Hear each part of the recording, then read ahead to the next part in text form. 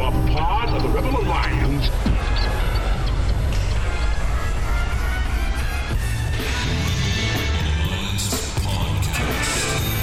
The idea of this podcast is simple: discipleship.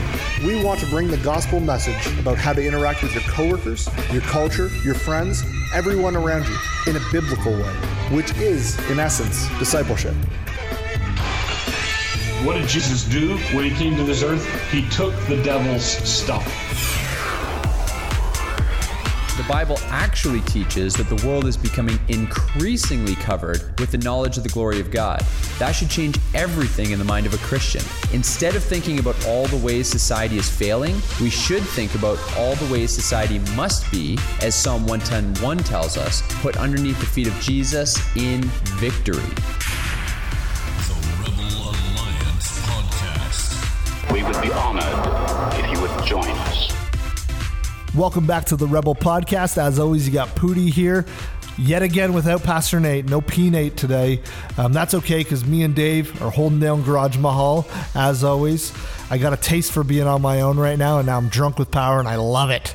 I'm just kidding. It does suck to not have Nate, but, he's had a little baby. He's got to do his fatherly duty, and he's busy. He's a busy guy, but that's okay. We are proud members of the Rebel Alliance Media Network, along with the Awakening Reformation podcast, Eric and Grant Van Brimmer. Our newest podcast with Ben Emery. The name keeps escaping me when I say it. The Fathers of the Faith podcast, as well as our blogs. We've just launched our Patreon site in the last few weeks, so check that out. There's tons of new content on there, as well as some merch and all those other good things. And we are active on social media, on Facebook. We put videos out every Friday on popular opinions that we intend for you to like and share with your friends. If you get into conversations and you get a little overwhelmed, just tag one of us. I recommend tagging Nate, and then he can come in and just crush the argument. If it's funny, tag me, and then I'll come in and make a whole bunch of jokes because that's what I'm here for. But anyway, I'm alone today, so I'm going to hit you guys with some Rebel news, and I'm going to say some of my thoughts on this. So, Daily Show host Trevor Noah said that the idea of religious freedom is crazy. Trevor Noah, okay, he's very liberal. I get it. But you're in America. You're in a country that was founded on principles of freedom. You're in a country that went to war multiple times for freedom, for religious freedom from tyranny. And now you're coming out 70 years later saying the idea, just the thought of religious freedom is crazy. Freedom is freedom. Even if I don't agree with someone's political views, if I don't agree with somebody's religious views, because there are many people who I don't, even if we don't agree with somebody's hate speech or anything like that, the idea of living in a free country means that they have the right to say that, and then we have the right to disagree with them, not censorship. The idea here isn't that we should just shut down all thoughts that are the exact same as the hive mind that Trevor Noah wants to create. Freedom is freedom. And the idea that he's already sparking and that the left is already coming out and saying that the idea of religious freedom is crazy isn't a good thing. This is a step in the direction that we don't want to be going towards the idea that any thought that isn't aligned with this political party's values is now illegal. And it's now an abomination. This all came after Karen Pence wanted to teach at Emmanuel Christian School because of their beliefs. And obviously that caused a big stir because the school is anti-LGBTQ and, that means everybody has to latch on. And my point here is whether you agree or you disagree, living in a free society means that you have the right to disagree. You have a right to hold a different belief than somebody else. It doesn't mean that you have the right to persecute somebody for that belief. It doesn't mean you have the right to commit violence or acts about that belief, then, because those go against some of the principles of the country that's founded on. But you have the right to believe it. You have the right to say it. You have the right of free speech, and you have the right to think it. When we get into trouble is when we start to try to take those and trying to monitor the thought and the speech life of people in our culture based on somebody else's belief systems. I think the idea not having religious freedom is crazy. So my personal viewpoint and Trevor Noah's personal viewpoint are in direct conflict. In that case, whose opinion matters more, whose opinion is more valid. If I believe something different than Trevor Noah believes, if two people's opinions matter different, there needs to be a standard of authority. And this is why we've gotten into such trouble in Canada. This is why we're in such trouble in the United States, because we've lost what the standard of authority is. That a standard of authority that these countries were founded on is the idea of the Word of God. When we lose that the Word of God is the standard of authority, we get into situations where one party can say the idea of religious freedom is absolutely crazy, and we get into another situation where you can get other people who say X, Y, and Z should always happen. We get into a position where those things happen. When we lose the standard of authority, we stop submitting to the Word of God, we get into a situation where you get people who say there should be no such thing as religious freedom. Which leads me to my second point. This one kind of ties to the first one. This is in the UK. The UK denies asylum to Iranian Christians because Christianity isn't a peaceful religion. So the United Kingdom's government blocked Iranian refugees from coming into their country because they said Christianity isn't a peaceful religion. My first point is they have a point. We aren't a peaceful religion. So hear me out. I want people to understand. I don't think we are peacemakers. We are called to be forces of peace in the world. We are supposed to be the peacemakers. Beatitudes say, blessed are the peacemakers. They will inherit the kingdom of God. But Christianity isn't a peaceful religion. Christianity is a religion that says that our way is the only way, that there is no tolerance for any other religious system because our system is the only one that's accurate. Jesus says, I am the way, the truth, and the life.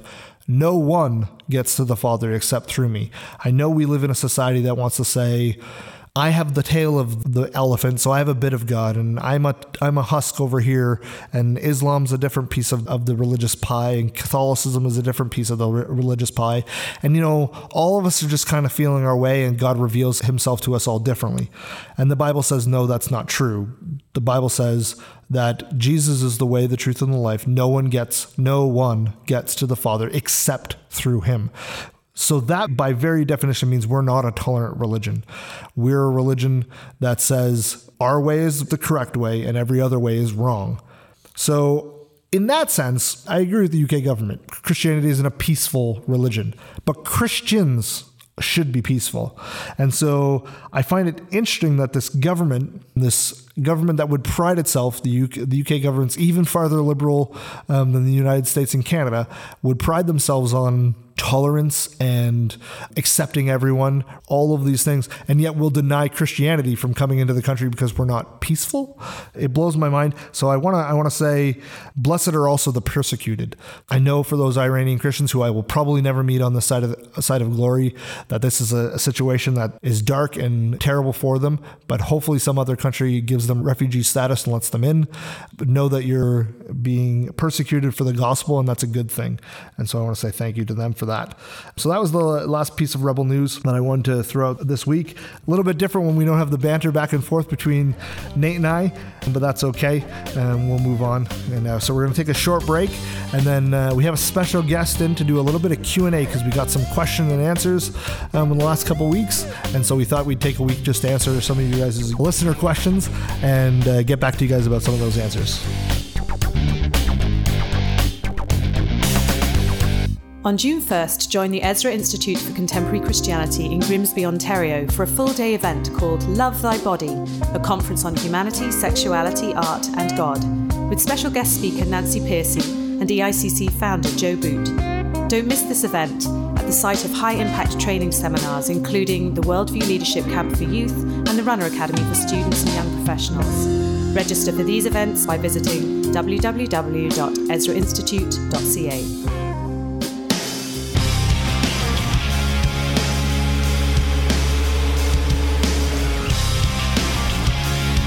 Welcome back to the Rebel Podcast. Hope you enjoyed that message from the Ezra Institute. Once again, we have a special guest in the studio today, filling in for P. Nate. We call her The H. around these parts. My lovely wife, Heather, who's in studio to do a little Q&A with the Pootie today. So Heath, let me ask you the first question. These are all listener questions that we got in. So first one I wanted to ask you, I thought this would be better for you than it would be for me. Who's your favorite preacher? Well, this is a very easy question for me to answer because anyone that knows me knows this answer. And I'm sorry to say, Nate, but my favorite preacher is David Platt. I'm laughing because I don't know if everybody doesn't know Heather is Nate's sister-in-law. So the fact that she's like, my favorite preacher, it's not Nate, it's David Platt. Yeah. So, and not that obviously other preachers don't do this, but I do find that he challenges me. He convicts me every time I hear a sermon. He doesn't talk in a way that's over my head using like really big words that I don't understand or anything like that. He just makes everything just seem so simple, but he also convicts in a way that I never thought he would. And sometimes I find myself getting almost emotional about the fact that he's pointed out things that I didn't see in myself. One of the first sermon series that I ever heard from him was in the book of Ruth, and it was actually through a small group with some women that a few years ago. And I believe it's called Love Story. We listened to it through Right Now Media. It's also on YouTube. Perfect. It's only 4 sermons. He does it on each book, 1, 2, 3, 4. And it totally opened my eyes and just made me, I don't know, it just was absolutely phenomenal. And I'd never heard preaching like it. So it just revolutionized the way I wanted to listen more to, hearing sermons online, and just really made me see things a lot differently because I wasn't really doing that before. So he really kind of catapulted that part of my life that I never really did before. So David Platt is hands down my favorite preacher ever. Shameless plug. My favorite preacher is Pastor Nate. Yeah. So P Nate. No, just kidding. We talk about pastors all the time on here and on the video. So it's a little bit easier for us to answer because there's tons of like that. I could say David Platt. I could say John Piper. We could say whoever.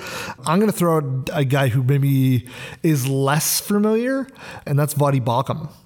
So Voddie Baucham is a preacher. I think he currently preaches in South Africa. Very reformed, very great, huge man. Love him. If you haven't listened to any sermons by Voddie Baucham, check out specifically one that's on YouTube that our small group just actually went through. It's called The Flesh, the World, and the Devil. I think I plugged it in a video that will be coming out sometime soon, if not already. Check out Voddie Baucham though. If you're looking for somebody else to just get edified by and want to take some time to just listen under. Now, remember, preachers online, they don't replace your pastor in your area, but we live in a world where we now can watch videos of pastors who we'll probably never meet. So check him out. He's a great guy, Voddie Baucham. He is good too. He's just no David Platt. Well, the shade being thrown around here is crazy. So I'll start with my question to you now. Okay, hit me. What advice would you give a young Christian looking for and in a sexual relationship? Ooh, okay. Yeah. Make sure I have the question. What advice would I give a young person who's in or looking for a sexual relationship?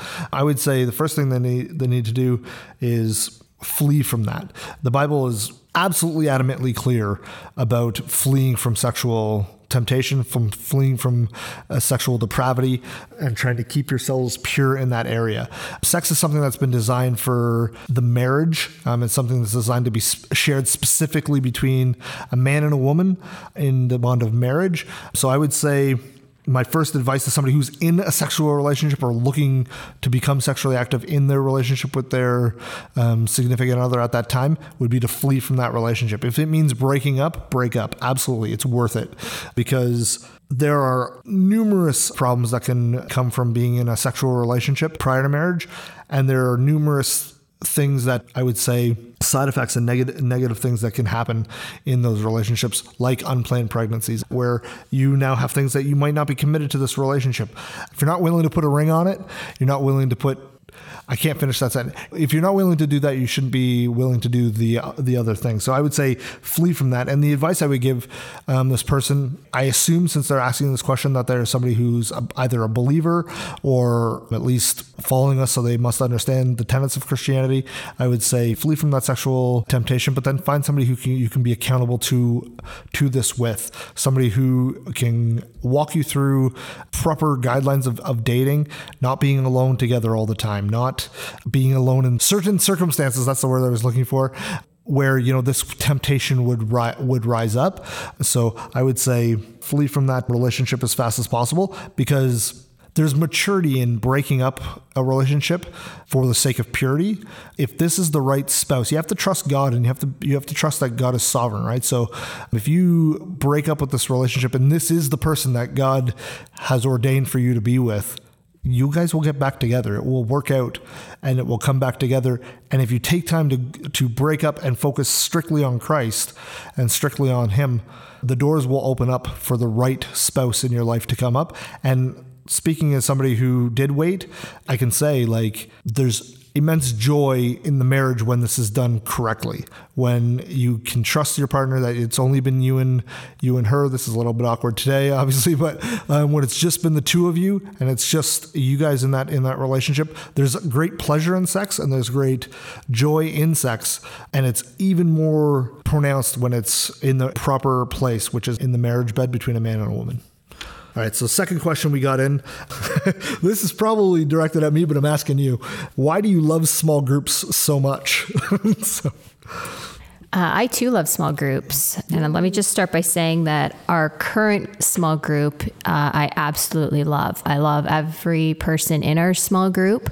It started with we had a couple more that were in it at the start, but who we have right now is just absolutely great.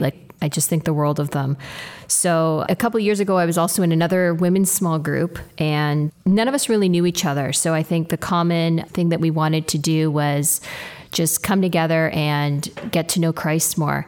And what ended up coming out of that was friendships, and that was an added bonus. So I think that the key with the small group is going in there knowing that you want to become more Christ-like.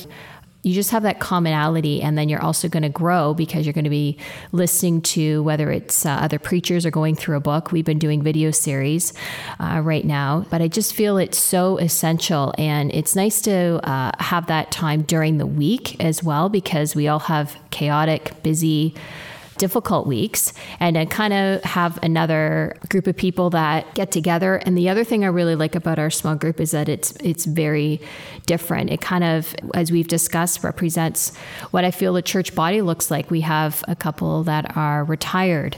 We have single. We have, newlywed. We have just all different aspects of life, parents, grandparent.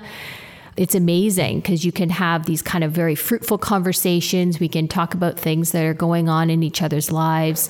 And even the prayer requests are totally different, because you just see when someone that to me who is retired, and I still remember them saying that sometimes it's hard for them to, even though they don't have to go to work, to open their Bible some days first thing in the morning. That's an encouragement to someone like me who still feels that way and thinking that, maybe in a few more years I'll get there where I never feel that again. And to hear that someone will you still go through that stage is an extremely great thing to hear. So having those kinds of stages of life, I think, is essential. And I think that's what makes our group so successful. And that's why I think everyone enjoys coming every week. We just love each other and we love hanging out and we have a good time. My question to you, is it possible for a person to repent of his sins in hell? Okay, let's have you one. Oh yeah. So no, it isn't. So I think we need to start understanding, we've talked about this on the podcast before. To the listener, I think go back, I think it's 10-ish episodes ago. We did an episode on hell and the doctrine of hell. The simple answer is no, it's not possible for somebody to repent once they're in hell or to be raised up to heaven from hell, because simply put, hell is the eternal state. Every single person you've ever met is immortal. Every single person is going to live forever, and they're going to live forever in one of two places. They're either going to live forever with Christ or they're going to live forever apart from Christ. Obviously, heaven is when we're with Christ, and we can go into an episode of what heaven will look like. The Bible has some ideas. I don't think we can really fathom what it's going to be like, but the Bible has a lot to say. And actually, if anybody's wondering, Jesus actually had the most to say what hell would be like, and that's separation from God. It's a place where the common graces of God right now, which is pleasantness and like the idea that you can still live and whatnot, will be separated from you. This is a place where God's wrath is the only thing that's present.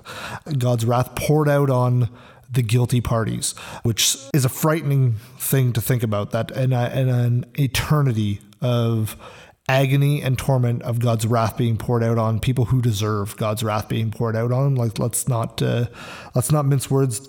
Everybody who goes to hell deserves to go to hell, because we all deserve to go to hell, because we've all fallen short of the glory of God and we've all sinned against him. I think once you understand that that's an eternal state, that it's not possible, there is no second chance once you're in that eternal state. That's the whole point of this side of eternity, right? Like, if there was a second chance, it wouldn't be that big of a deal if we rejected the gospel now.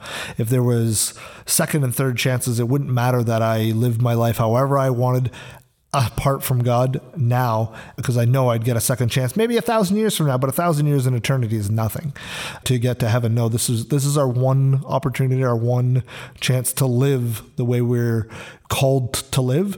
Somebody probably listening to this and says, that sounds so harsh, that God would eternally punish people for a very temporal sin or very small things in their eyes, and God would eternally punish somebody. But I want to remind you that God is giving everybody what they want at the end. People who have new hearts and desire Christ, God gives them Christ. He gives them the chance to live with Christ and live with him forever.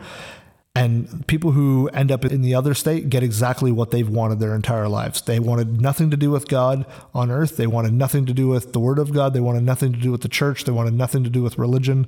They want nothing to do with the gospel. Well, they get exactly what they want. The problem with that is that they don't realize what they're asking for. And what they're asking for is a lifetime of misery and a lifetime of all of the sin in their lives being expounded to the nth degree and letting it run wild in them. Just like a Christian is glorified when we get to stand before Christ and all of the sin in us is washed away completely so that we're now perfected and with Christ, so too will the opposite effect. All the sin that is ravaging those people's lives will be run rampant, and it's torment and misery as all you face is none of the grace, none of the mercy, none of the love.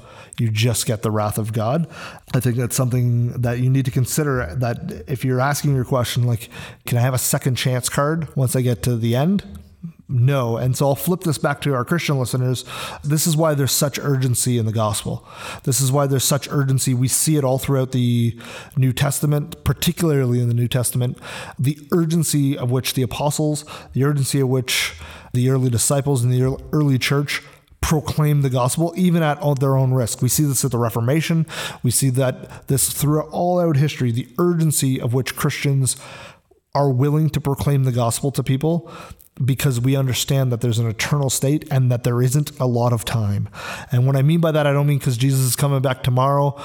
He's not. What I'm saying is that every single person, we do not know the number of days we have. I'm about 30 minutes from my home right now. I could leave this podcast recording right now, drive home, get hit by a car, and be gone, because I don't know what the number of my days is. So there is urgency in every single one of us, because we don't know what tomorrow will bring. The Bible says in James that we are a vapor. We're here one day and gone tomorrow. There is an urgency that needs to be on every single Christian's hearts, because we are the ones that know of and we're aware of the eternal state, and we're the ones that have the words of life to share to other people and to plant the seed that God will grow in people's lives to give them the gospel. Which is why so many Christians in this world are so willing to die for this message.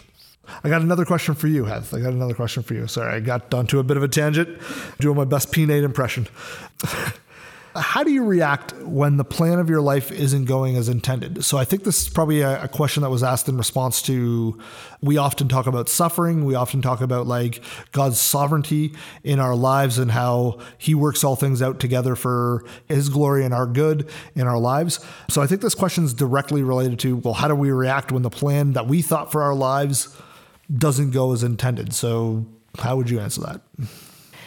This is a sensitive topic for me, obviously, and one I was kind of nervous about answering. So I'm in my 30s, and obviously we don't have any children. So this is something that was not really planned. I mean, even as a little girl, when you think about looking back and always playing with dolls and babysitting and just always being around kids, it was just always something that was apparent to me that I would, get married and have children of my own. So to not have that and see women around you, your own age, going through that, it can become very lonely. It's a thing that you don't really expect to see or feel, but it is something that happens. So it's kind of hard to explain exactly what that is. And obviously there's easier days going through that than others. But I know that that's just something that you work on with in your prayer life and your devotional life, because that's a sin that I'm trying to get through is how I'm feeling about that, because I do believe God is sovereign. I do believe that his timing is perfect and that there's blessings that I have been given, even though I don't have children of my own. So obviously one thing that I'm able to do a lot more is I have a lot more free time. So I'm able to do more in the church than I would be able to do if I had my own children. So I am involved in a few different ministries there, and I'm able to give up some evenings. I'm also be able to become a very active aunt, which is something I never thought I'd be.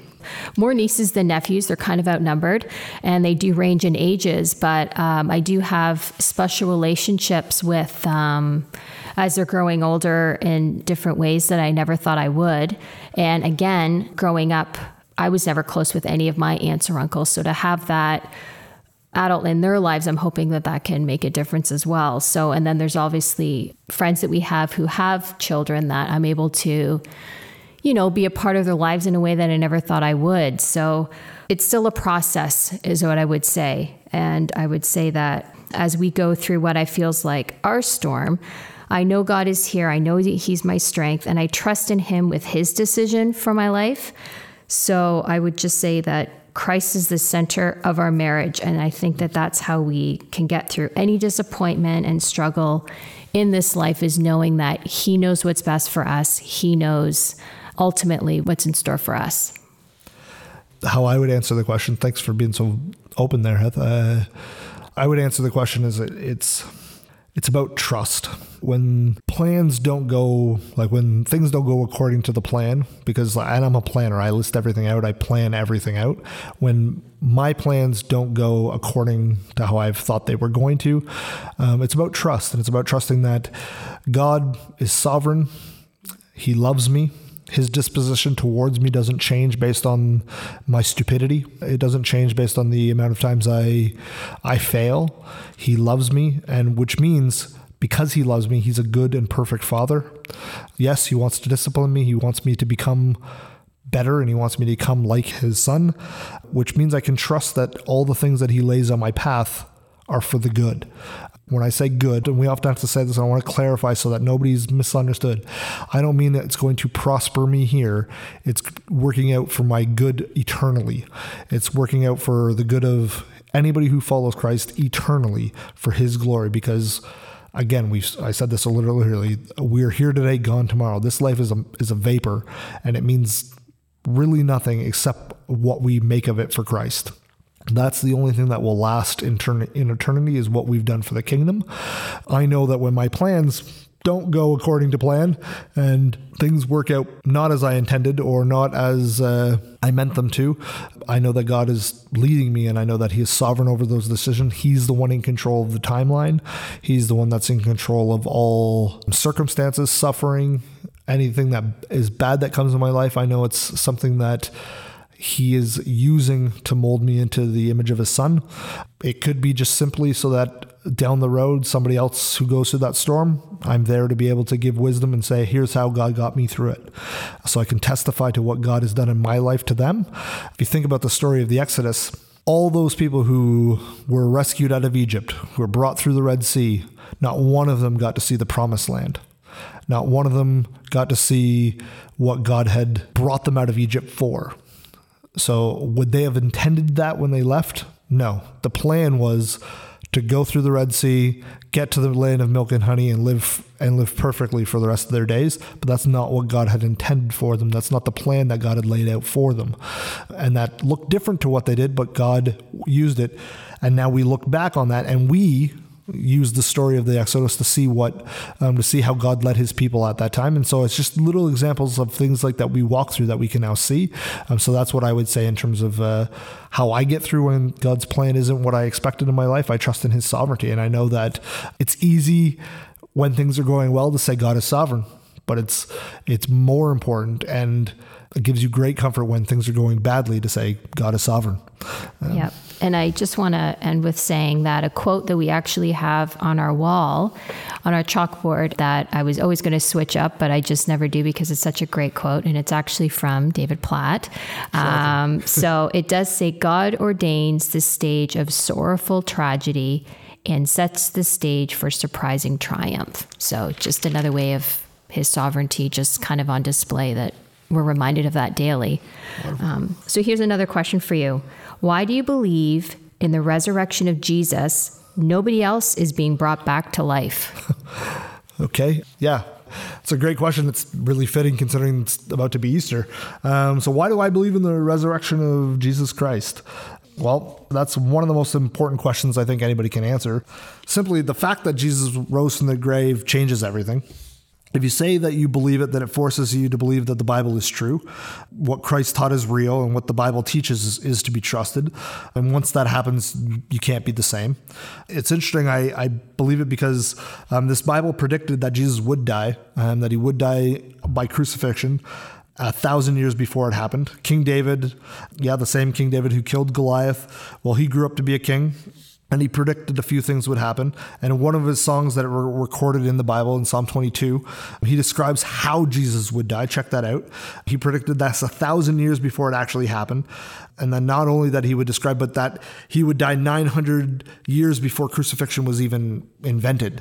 I believe it, one, because the Bible predicts it, and I know the timelines of when it was written. So that's one of the big reasons I believe that Jesus rose from the dead, that the Bible has never let me down in terms of what it's said. And that's not the only reason, though. I would say I believe in the resurrection of Christ because thousands and thousands of people have died believing that, and people don't die for a lie. And throughout history, even today, like Nigeria, 130 people have died in Nigeria in the last 6 weeks-ish for the gospel. And like I said, people don't die for a lie. People are being murdered for believing that Jesus rose from the grave. Saying Christ rose from the dead in most circles at best gets you a punch or a funny look. But in lots of places in the world, that gets you killed. And people don't die for things that they don't believe in. Oftentimes, one of the things that is strong evidence that Jesus rose from the grave is the fact that his 11 closest friends were all murdered because they were telling that Jesus rose from the grave. Peter was crucified upside down. Bartholomew was skinned alive. He was flayed for this. Thomas was impaled on a spear. James was brought before a Roman executioner, and his accuser was so moved by James's courage facing death that the his accuser actually converted to Christianity and asked to be beheaded alongside James, and the Roman executioner obliged. If I told you all I was Superman, if a week from now you were all hauled into court and all of you had to be willing to die to pretend that I was Superman, how many of you would do so? Well, the answer is none of you. Not one of you would go before a court, before a king, before a governor, before law enforcement and say Chris Poots is Superman. Not one of you. None of you would allow yourself to be tortured, imprisoned for something that you didn't believe in with all your being. But the apostles, all 11 of them, and thousands of Christians throughout history have allowed those things to happen to them, all for the idea that Jesus rose from the grave. They saw Jesus after he was raised.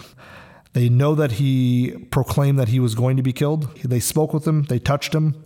Not just once. Jesus stuck around with them for a month. It wasn't just them that Jesus saw after he rose. There was 500 people that saw Jesus after he rose. And I don't know about you, but I find it very hard often to get 5 or 6 people to agree on something, on a date or a time. But 500, I have no chance to get 500 people to agree to any one thing. Yet 500 people willingly would spread the gospel that they saw and could testify that Jesus had risen from the grave, that they saw him. We would convict somebody to prison in our society today based on the idea of 1 or 2 eyewitness testimonies. In a legal sense, having 1 or 2 eyewitnesses, that would be a home run. We wouldn't even consider the idea that these people would be making up the story if 1 or 2 people could corroborate the same story. 500 people, any reasonable judge wouldn't even listen to that many before it be said it was an irrefutable fact, that this was irrefutable evidence that Jesus had risen from the grave. So if you ask me, why do I believe in the resurrection? Those are all some really good evidences for the resurrection. But the truth is, not one of those is why I believe it. All of those things are great. All of those things are good evidences and good ways to think about it. But not one of them is why I believe in the resurrection of Jesus. Why I believe in the resurrection of Jesus is because when I was a sinner, I was wicked. I was filled with anger. I was filled with hate. I was filled with thoughts of revenge. And I could share you stories of living fatherless, lonely, suicidal, constantly afraid of the next day, whatever. But none of those mattered because God, being rich in his mercy, sent a man named Ray into my life who boldly told me about Jesus, shared with me what Jesus had done, that he lived the perfect life that I couldn't, that Jesus paid for the price that was required for my sin, that Jesus died and laid down his life for me, and that when Jesus was laid in a tomb, that he borrowed for 3 days, Jesus rolled that stone away and he went free, and that Jesus is risen, and that changes the way I live my life. It's changed who I am. It's changed what my heart is like. It's changed my demeanor towards people. It's changed everything about who I am, because I am not the same person. I am fundamentally a new human. I am fundamentally a different person because I have a different heart that wants and craves different things. Do I still struggle with some of those old fleshly things? Absolutely, because my heart is new, but my flesh is still weak. But I believe in the resurrection because it's changed my life. You can give me all of the proof you would want and lay it all out in front of me, but I still have never seen a man raised from the grave in my time. But I believe wholeheartedly, and I know for a fact, beyond a shadow of a doubt, that Jesus Christ rose from the grave, because I've seen the evidence and I've seen the effect that he has had on all the people who claim that he's risen from the grave around me and in my own life as well. So I believe Jesus rose from the grave and he's alive today as he was on that 3rd day that he walked out of that tomb. And that's why I believe in the resurrection of Christ, and why I think you should too. That was all the questions you had. So keep your guys' questions coming in. I hope you guys enjoyed that Q&A. Thank you very much, Heather, for coming out and filling in. It would have been awkward for me to answer all those. Sorry, I didn't let you get any words in. I feel like Nate. We are the Rebels. Like us, share us on Facebook. Check out our other podcasts. And remember, you have an opportunity to join the rebellion.